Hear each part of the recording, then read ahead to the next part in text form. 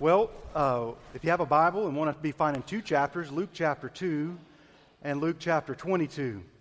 In order to understand the good news of great joy, we got to read both of these chapters. So Luke chapter 2 and Luke 22. Here's what the Word of God says. In those days, a decree went out from Caesar Augustus that all the world should be registered. Now, this was the first registration when Quirinius was governor of Syria, and all went to be registered. And Joseph also went up from Nazareth to Bethlehem, the city of David, because he was of the house and lineage of David, to be registered with Mary, his betrothed, who was with child. And while they were there, the time came for her to give birth, and she gave birth to her firstborn son and wrapped him in swaddling cloths and laid him in a manger because there was no room for them in the inn. In that same region, there were shepherds keeping watch over their flock by night. And an angel of the Lord appeared to them. And the glory of the Lord shone all around them, and they were filled with fear. Now, here's the angel's announcement. Here's a message from heaven. First two words that they've heard from heaven for 400 years. You want to talk about waiting for something. 400 years. First two words. Fear not. Anybody here today fearful? Heaven's message is fear not. And here's why. For behold, I bring you good news of a great joy, which will be for all people. For unto you this day in the city of David has been born a Savior, who is Christ the Lord. And while they, and this will be a sign for you. You will find a baby wrapped in swaddling cloths and lying in a manger. And suddenly there was with the angel a multitude of the heavenly host praising God and saying, Glory to God in the highest, and on earth peace among those with whom he's pleased. Let's pray together. Oh, Father in heaven, in Jesus' name I pray that you would open our eyes to the glory of the gospel, to the power of the gospel, that these are words we must hear in order to be saved, that there's been born for us a Savior. He's Christ the Lord. First of all, Father, convict us of our need for a Savior, and then secondly, confirm in our hearts the reality that the Savior is Christ the Lord. And then, Father, as we look at your word, I pray that you would specifically reveal to us how Christ has saved us, what he has done, what he has accomplished, so that we would sing with great joy, hallelujah, it is finished. In Jesus' name, amen. Well, if you're in Luke 2, we also want to be finding Luke chapter 22. Many of you know that on a Thursday of this week, we had our baby girl, and Juliana was born December the 19th, and she and Mom are doing great, but it's always a little fun and exciting to hear what the children, her siblings, would say about her. So Priscilla saw a picture of Juliana for the first time, and Juliana was born with this pretty great head of hair, dark hair. And if she's got my hair, she's got about 12 years before it all turns gray. But Priscilla looked at the picture, and I said, what do you think of her? And so Priscilla's first words were, she has hair like a boy. That's what she said of him, I guess because it wasn't long. But I'll never forget when Priscilla was born, her older sister, Mary Claire, is 5 years older than her. So this was 3 years ago. Mary Claire was 5. And we didn't know if we were having a boy or a girl ahead of time with Priscilla. And so we had told Mary Claire the good news that she thought was of a great joy, that she had had a sister. And so we took her up to the hospital. This was back in August 2010 to see her newborn sister, and brought her in the room, and she held her, had this great big smile on her face. And we left the hospital. I was driving Mary Claire back home, and I looked in the rearview mirror, and I saw this look on Mary Claire's face that was just confused and maybe a little even troubled. And so I said, well, Mary Claire, is there anything wrong? And she said, well, yeah, Daddy, there's just something a little bit wrong. I said, well, what is it? And she said, well, you said Priscilla's a girl. I said, well, yeah, she is a girl. And then she looked at me and she asked, well, how do you know?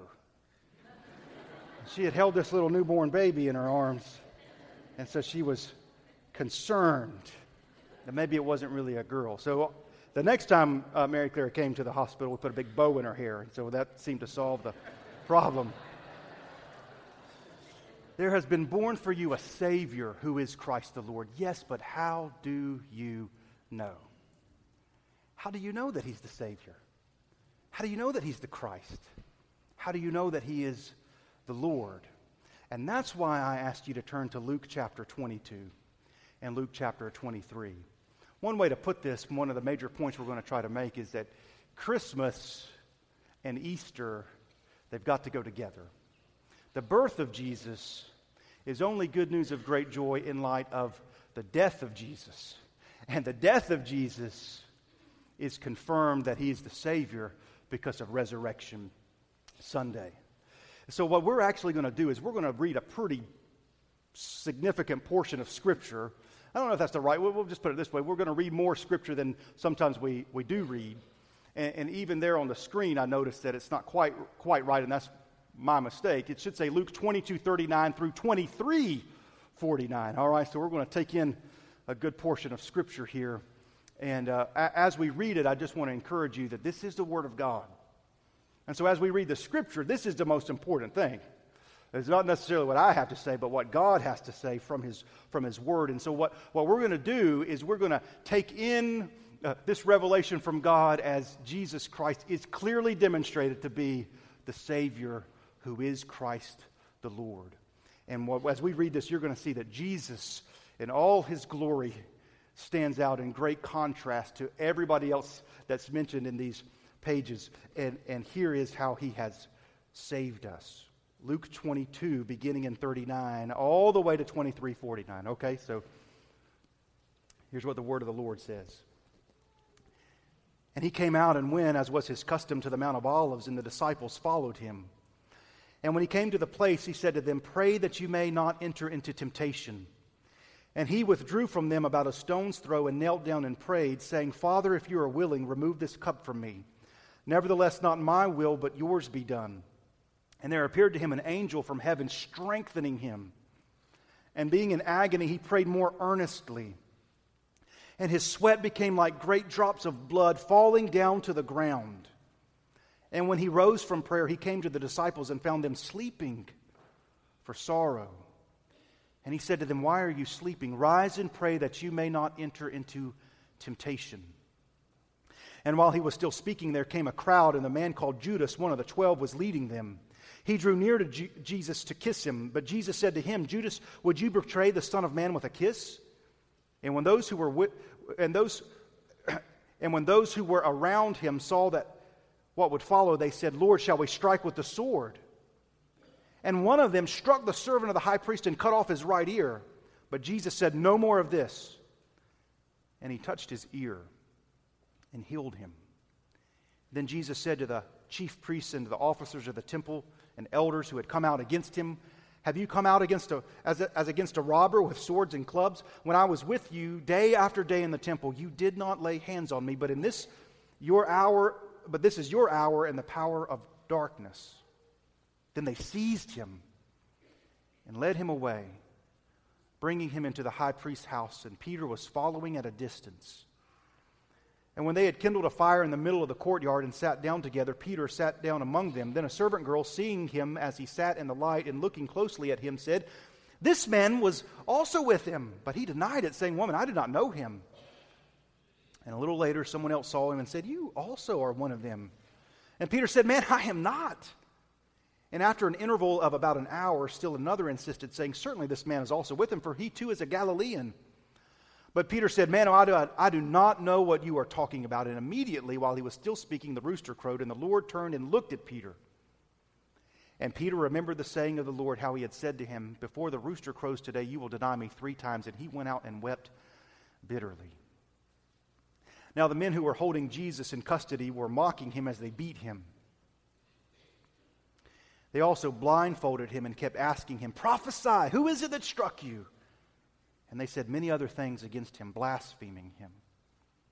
When day came, the assembly of the elders of the people gathered together, both chief priests and scribes, and they led him away to their council, and they said, "If you are the Christ, tell us." But he said to them, "If I tell you, you will not believe, and if I ask you, you will not answer. But from now on, the Son of Man will be seated at the right hand of the power of God." So they all said, "Are you the Son of God then?" And he said to them, "You say that I am." Then they said, "What further testimony do we need? We have heard it ourselves from his own lips." Chapter 23. Then the whole company of them arose and brought him before Pilate, and they began to accuse him, saying, "We found this man misleading our nation and forbidding us to give tribute to Caesar, and saying that he himself is Christ, a king." And Pilate asked him, "Are you the king of the Jews?" And he answered, "You have said so." Then Pilate said to the chief priests and the crowds, "I find no guilt in this man." But they were urgent, saying, "He stirs up the people, teaching throughout all Judea and Galilee, even to this place."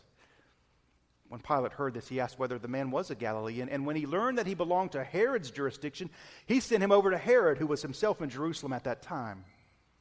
When Herod saw Jesus, he was very glad, for he had long desired to see him, because he had heard about him, and he was hoping to see some sign done by him.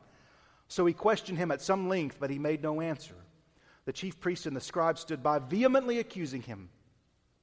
And Herod with his soldiers treated him with contempt and mocked him. Then arraying him in splendid clothing, he sent him back to Pilate. And Herod and Pilate became friends with each other that very day, for before this they had been at enmity with each other. And Pilate then called together the chief priests and the rulers and the people and said to them, You brought me this man as one who was misleading the people, and after examining him before you, behold, I did not find this man guilty of any of your charges against him. Neither did Herod, for he sent him back to us. Look, nothing deserving death has been done by him. I therefore will punish him and release him. But they all cried out together, Away with this man and release to us Barabbas, a man who had been thrown into prison for an insurrection started in the city and for murder. Pilate addressed them once more, desiring to release Jesus, but they kept shouting, Crucify him! Crucify him!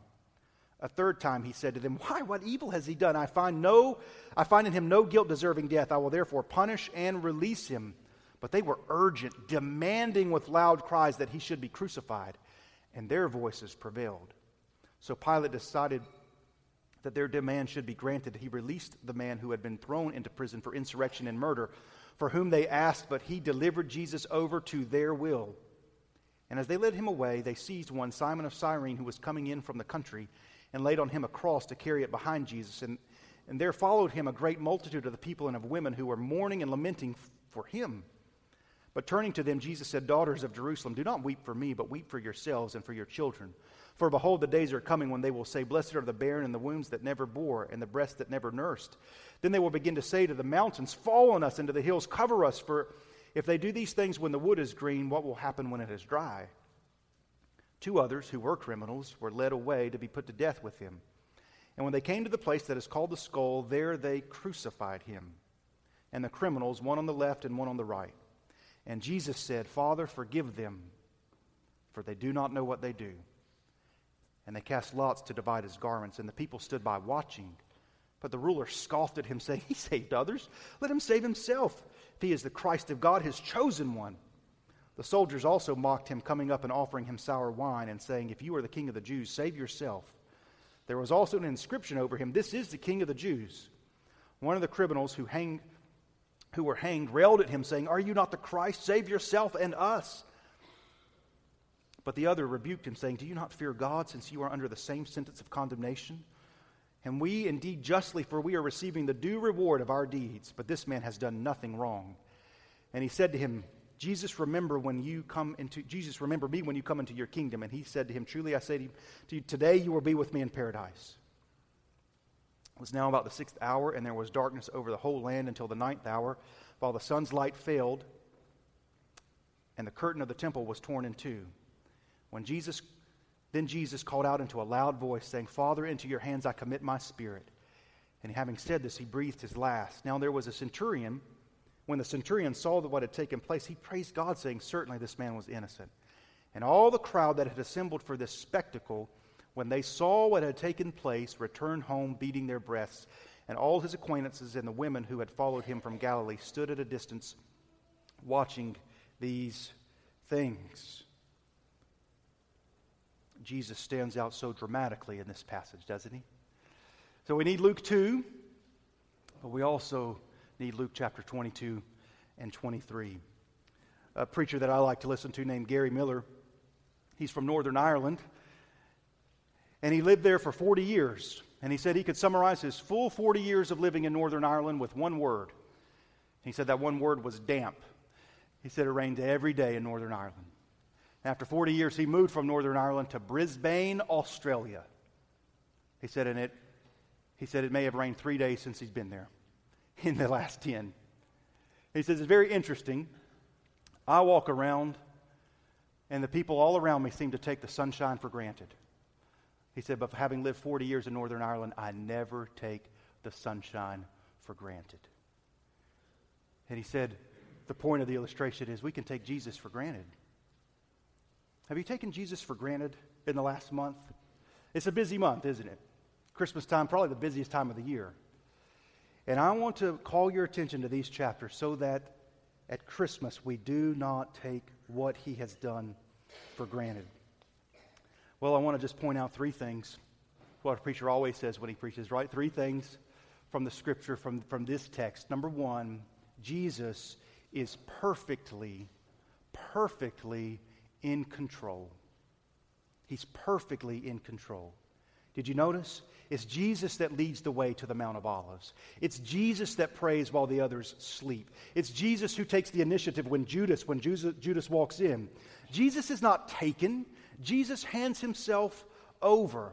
In another portion of the scriptures, he says, no man takes my life from me, but I lay it down of my own accord. This is not a man embracing the inevitable. It is a man in control of all things. The contrast between Jesus and Peter could not be more stark in this section, right? Jesus is measured. Peter is not. Jesus speaks calmly. Peter does not. Jesus stands right before the high priest. Peter stands at a distance. Jesus is strong while Peter is weak. Peter's always talking. Peter's always making big claims of what he will do and what he will be. And then when the rubber meets the road, Peter says on three different occasions, I don't even know that man. And we're all like Peter, aren't we? We stand off at a distance. We make bold, brash claims. And sometimes we even try to act. It's Peter who takes out the sword and takes a swipe, no doubt at the man's head. And probably the man, the guard moved his head and he cut his ear off, right? Even when we try to do something, it's the wrong thing. We're all like Peter, and we all need Jesus. There's only one in this entire section who's faithful, and it's Jesus. We have that great Christmas song, and I love the Christmas song, right? Oh, come all ye faithful. The reality is, if all the faithful came, there's only one who's going to come. It's only Jesus who is faithful. And the call for us is not to be the faithful ones to come, it's to come to the one who is faithful. He is the Savior. He's perfectly in control. The one on trial actually, well, before we leave Peter, by the way, let me give you an encouragement. You remember what Jesus does with Peter when the resurrection comes, right? He restores him, he loves him, he forgives him. And it's going to be Peter, of all people, who's going to stand and preach at Pentecost. So maybe you found yourself this year denying Jesus. Maybe at work, you say, I haven't been a good witness of the Lord Jesus. When people say, oh, aren't you a follower of Jesus? I kind of shrink back into the shadows. Good news of great joy. There's been born for you a Savior who is Christ the Lord. The one on trial actually orchestrates the trial. He's not given up. Jesus is not throwing up his hands. He knows exactly what he's doing. When he chooses to speak, which is not frequently in this section, but when he does choose to speak, you can tell he's perfectly in control. He's not having a breakdown. He's not nervous. He's in control. I want you to know that your Savior is in control. You know, if you're a sports fan, you know that there's some athletes that you want to have the ball in their hands when the shot clock's about to run out, right? You want a surgeon, if you go to the physician, a surgeon with a steady hand. Jesus can be trusted at all times because he's perfectly in control. He's not responding skillfully to changing circumstances. That's not what this passage is about. He's not saying, okay, this happens and I'm going to respond to it. This happens, I respond to it. He's in control of the circumstances. And most anyone who is given power uses that power for his or her own benefit. Have you noticed that? Anybody who's given authority, anybody who's given responsibility, anybody who has the power always uses that power for his or her own benefit, for his or her own advancement. But that's not what Jesus does at all. He's got all control and he's got all power, and he uses all that control and all that power not to preserve himself, but to save us. Jesus has all power and authority. He says that clearly. All authority in heaven and on earth has been given to me. And he uses it not for his own preservation. Instead, he uses his power and control to bless others. We also get a pretty good overview of human nature in this section, don't we? There's Judas trying to orchestrate a power play for his own benefit. He's got his own agenda, and he believes he knows how that all this should work out. And so he betrays Jesus with a kiss. There's Peter, again, not quite capable of doing what he said he would do. I will never leave your side. I will never depart from you. There's Pilate, who cannot quite get himself to act according to his own convictions. Do you see yourself anywhere in here? Right? Claiming that you're going to do more than you're going to do. Not quite able to act on your own convictions. Pilate, on several different occasions, I find no guilt in him. I find no guilt in him. I find no guilt in him. And then he handed him over to their will. Ultimately a people pleaser. Pilate's politically astute, but spiritually bankrupt. We don't need any more people who are politically astute, who know how to play the game. We have plenty. What we need are people who are not spiritually bankrupt, but actually stand on their convictions. There's Herod, who resisted the call of repentance from John the Baptist and now views Jesus as nothing more than a sideshow. He's given himself totally over to the sin nature and makes a mockery over everything that's holy. And then there's the fickle crowd, who not too far in the past had said, Hosanna, glory to God in the highest. Here's the Savior. But now their shouts are, crucify him, crucify him. And right in the midst of these conniving, cowardly people stands Jesus, perfectly in control. And he's going to the cross for the cowardly, going to the cross for the conniving, going to the cross for the very ones demanding he be crucified. And he is in complete control. Do you know why he's in complete control? For there's been born for you a Savior who is Christ the Lord. The Lord is in control of all things, even in the midst of the worst of circumstances. So a simple principle and application for you. You can trust the Lord at all times. Even when it seems like things are spiraling out of control. They're never spiraling out of control. First of all, we see here that Jesus is perfectly in control. Secondly, we see that Jesus is perfectly innocent. He's perfectly innocent. Not too long ago, I had instructed my precious oldest daughter that she had enough sugar for one day. I seem to say that every day. But she had enough sugar for one day, and there were some cookies on the counter, and I had told her, you're not to eat the cookies, which is probably the hardest thing to tell a child, right? Here they are, the cookies, and I'd gone on about some things, and I was sitting in my living room, and the blinds were open, and all of a sudden I see this little sweet figure walking around to the front porch and kneeling behind a bush. And guess what she has in her hands? The cookies. The forbidden fruit, right? And she's just nibbling away at those cookies, and I'm just looking at her. And then she's looking around and then spots me looking at her. And oh, her face. The countenance had fallen. And these big, trembling tears begin to come out of her eyes because she's been caught. She knew she had done wrong. Jesus never had that look on his face. Jesus never did wrong. Jesus never had a single moment that he thought to himself, I hope nobody finds out about this. And do you know what? He's the only man who's ever walked on the face of the earth who can ever say that. Everybody in the room this morning, and we'll start with me, we've all got things that we say, well, I hope nobody finds out about that. Been caught. Jesus is perfectly innocent. I mean, you just think about this one text. On this one text, there are several people who say, well, I hope nobody ever finds out about that. Peter saying, I hope nobody ever finds out that I said I didn't even know him. Judas who says, I hope nobody ever finds out that I've actually betrayed the Son of God. Pilate who says, I hope nobody ever finds out that I made a decision to satisfy and appease the crowd in a moment, and I turned over to their will the Son of God. We've all got moments we don't want anybody to know about.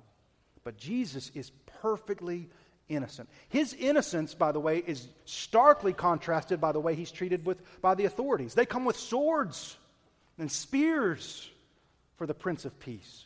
And he speaks gently as they blaspheme him. At this kangaroo court full of false witnesses, he remains silent. Despite their lack of evidence, they rush him to Pilate.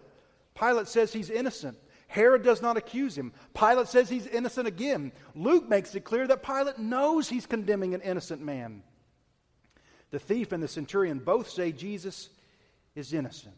Peter's guilty of denying Jesus, but Jesus will never deny his people. Jesus will never deny you if you're his follower. There'll never come a moment, there will never be a moment that Jesus will stand off at a distance and say, I don't even know who that is.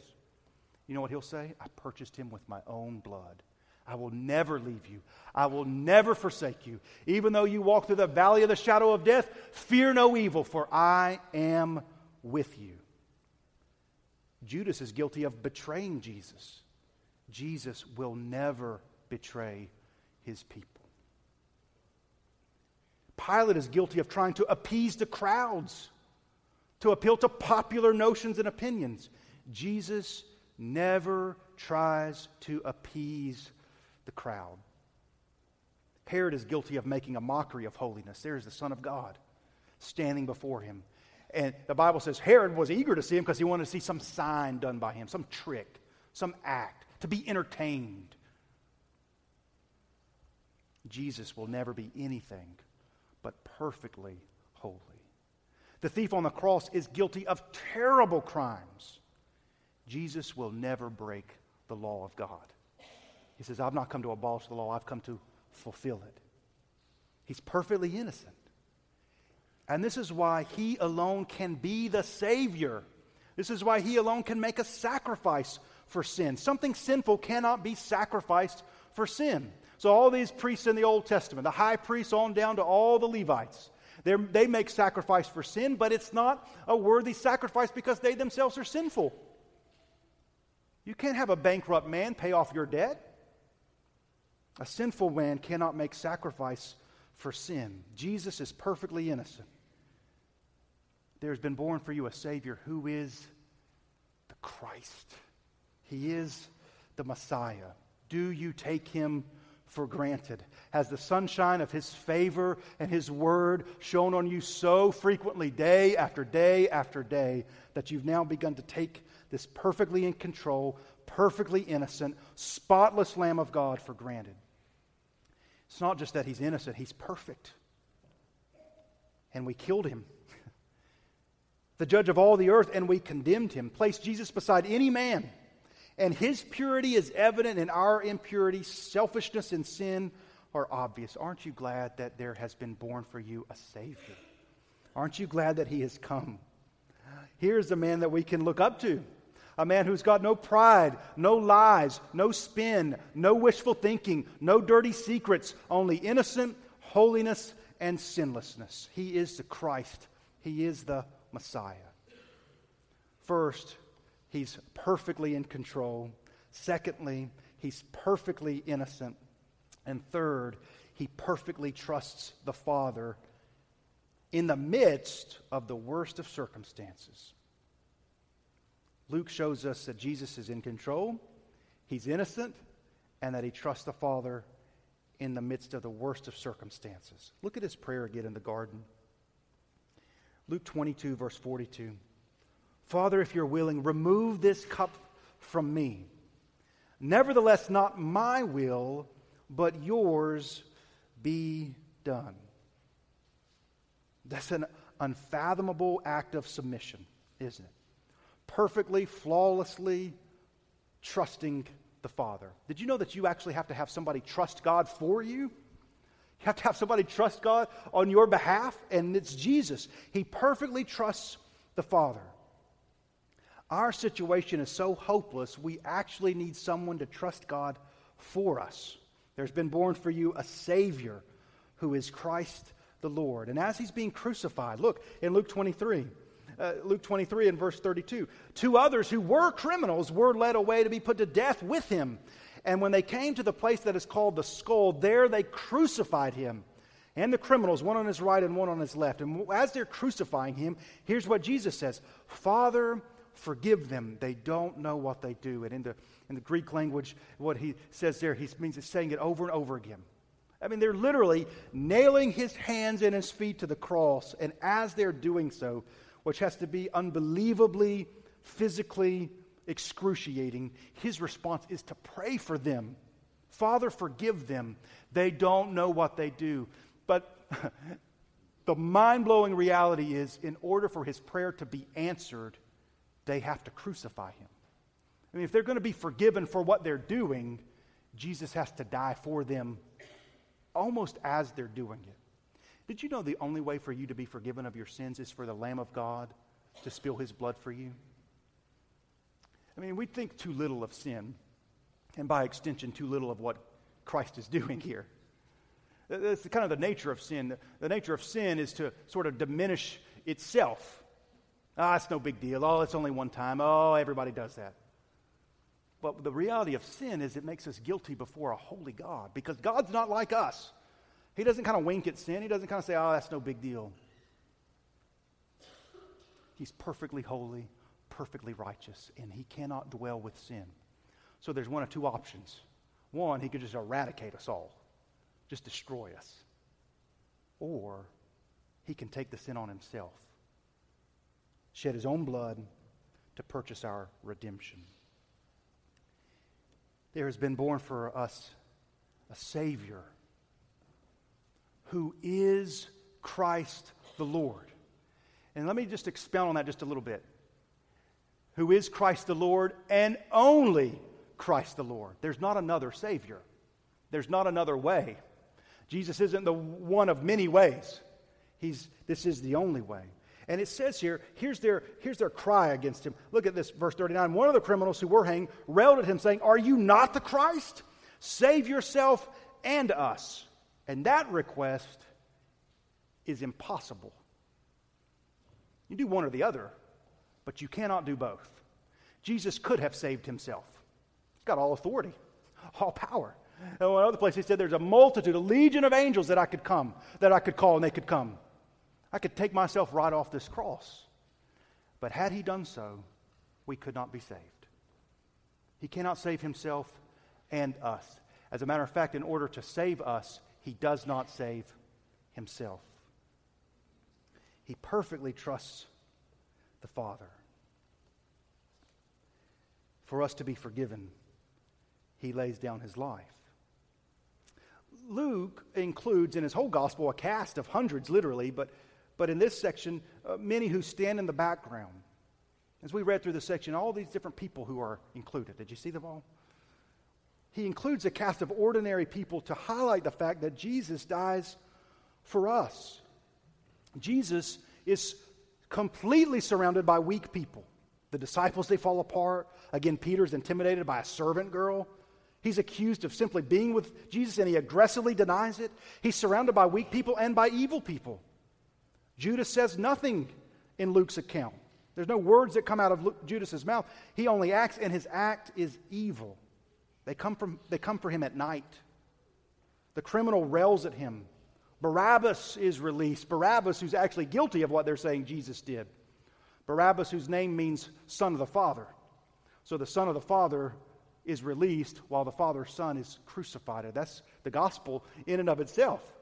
For you to go free, the Son of God took your place to free you, not because you were not guilty, but to free you as he paid for your guilt. And at the end of the account, Jesus is finally recognized. Did you see it? And did you see who recognized him? It wasn't the Pharisees or the Sadducees who knew the Old Testament backwards and forwards. It's a criminal, a dangerous man. He's called a thief, but they didn't crucify somebody who just did a little shoplifting, right? They crucified hardened criminals who'd done terrible things. And it's this hardened, guilty criminal who says, Jesus, remember me when you come into your kingdom. And up in verse 40, do you not fear God? We indeed justly, for we are receiving the due reward of our deeds. And there you see an invitation to Christ. There's humility, there's an understanding that we are guilty, and there's a recognition that he's not guilty and that he has a kingdom, that he is the Savior. He's recognized also by the universe he created. The creation recognizes him. It says, the sun's light failed. The whole land was dark for 3 hours. Well, it's almost as if the creation, you remember in Romans 8 it says it groans, awaiting the redemption. It's like the entire creation, it recognizes who Jesus is. And then astonishingly, a Gentile recognizes him, the centurion. Surely this man is innocent. Luke invites us to see him for who he really is, the Lord of the universe, the innocent one who takes our guilt, who brings about his own death that we might live. And this is the gospel. This is the center of history. It's pretty remarkable when you see some parallels between his birth account and his death account. At his birth, he was unrecognized by the Pharisees. You remember Herod, when he heard there was a king to be born, Herod goes to the Pharisees, these experts in the Bible, and says, well, okay, well, where's the Messiah supposed to be born? And they got the right answer. Oh, he's supposed to be born in Bethlehem. But they don't recognize him at his birth. And then at his death, they don't recognize him. The rulers scoffed at him, saying, he saved others, let him save himself. If he is the Christ of God, his chosen one. Secondly, Mary's present at both. Mary's obviously there when he's born. And Mary's there when he's crucified. And it's in that moment that she understands the old prophet when he took to the temple, a sword will pierce your soul, Mary. And here's this baby that she'd brought into the world and wrapped him in swaddling cloths, laid him in a manger, for there was no room for them in the inn. Now, 33 years later, he's grown into a man and he's been crucified. And they're going to put him in a tomb. Hey, good news of great joy. There's no room for him there either. He's going to come up out of that tomb. Third, there's an angelic announcement to the shepherds in Luke 2. How about this for an angelic announcement? On the first day of the week, at early dawn, they went with them, taking the spices that they had prepared. And when they got to the tomb, they found the stone rolled away from the tomb. And when they went in, they did not find the body of the Lord Jesus. And while they were perplexed of this, an angel appeared. Hear these words again and said, fear not. Why do you look for the living among the dead? He's not here. He is risen just as he said. Fourth, a parallel between his birth and his death is that the most unlikely people recognize him. In both cases, it's Gentiles. Of all people, the Gentiles. At his birth, these wise men from far away, they come and say, where is he born King of the Jews? At his death, of all people, this Roman centurion, surely this is an innocent man. Fifth account, creation seems to recognize him. Why did the wise men come to Bethlehem? They saw a star shining in the heavens, and they said, we followed his star all the way here. At his death, it's no more star. The sun's light seemed to fail, and it's darkness over the Lamb. And fifth, I lost count. One more. Is that there's a death sentence put on him. You know there's a death sentence put on him at his birth, right? Herod had all the little boys murdered, 2 years old and under at Nazareth. That's always the part that doesn't quite make the Christmas card, isn't it? Wiped them all out. Joseph had been warned in a dream to take his family down to Egypt. And then his death sentence put on him at his, obviously at his death. And he said, crucify him. Crucify him. Saved others? Can he save himself? And at his crucifixion, he does die. That's what it says. And then Jesus called out in a loud voice, saying, Father, into your hands I commit my spirit. And having said this, he breathed his last. He's not breathing anymore. Heart stopped beating. They laid him in the tomb. Let me read to you one more verse. It's 2 Corinthians chapter 5, verse 21.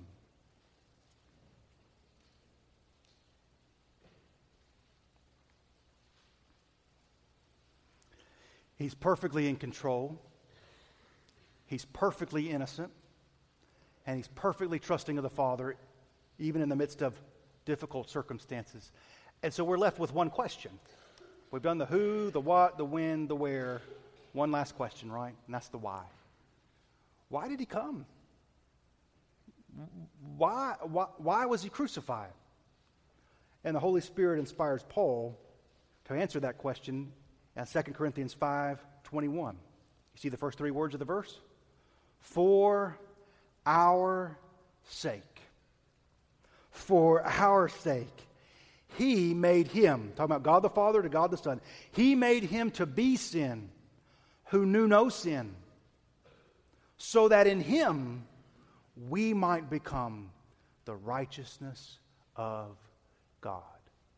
So let me give you three brief applications. Jesus is perfectly in control. We like to think that we are. We like to think that we're in control, and we're not.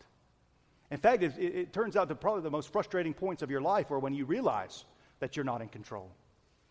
Usually what God blesses us with to show us that important reality is suffering. God blesses you with suffering for you to realize you're not in control. You can't figure it all out. You can't line everything up the way that it should go. We are not perfectly in control. Secondly, we are not perfectly innocent. All we like sheep have gone astray. All have sinned and fall short of the glory of God. I would not trust the best day of my life to get me to heaven. There's not a day in my life that I've lived that I would present before an omniscient, all-knowing, all-powerful, holy, righteous God to say, here, this day, Lord, is this enough? It's not enough. We're not perfectly innocent, we're not perfectly in control, and we're not perfectly trusting at all times. That's why for our sake, we're guilty, not in control, and not trusting. For our sake, there's been born for us a Savior who is perfectly innocent, who is perfectly in control, and who does perfectly trust, that in him we might become the righteousness of God. Would you stand with me? We'll pray together. Oh, come all ye guilty. Oh, come all of us who are faithless. Come all of us who are not innocent. To the one who is faithful. To the one who is innocent. To the one who did not save himself in order that we may be saved. Would you bow your heads with me? This is the Christmas present. God gave himself. I'm praying for grace for us to realize and understand what he's done. Have you ever believed on the Lord Jesus Christ and been saved? He is the Savior. Christ the Lord is the Savior. There is only one name given among heaven and earth whereby we must be saved. Jesus Christ. I'm inviting you to believe in him, to trust him, to follow him, to submit to him. We cannot save ourselves. Good news of a great joy for all people. This is news for you. There's been born for you a Savior who is Christ the Lord. Even at this time of invitation, I would invite you to respond to him, to believe in him. Or perhaps you are a believer in Jesus. But the Holy Spirit, as he searches your heart, would give you this godly conviction. You have taken Jesus for granted. And that you would simply respond to him and say, Father, help me to see him clearly. Glory to God in the highest. Father, lead our time of invitation. If there's anyone here that by your grace and by your word that they've seen Jesus clearly and now recognize him for who he is, the Savior who is Christ the Lord, I pray that you would find us submissive to him, believing on him, and confessing him publicly. In Jesus' name.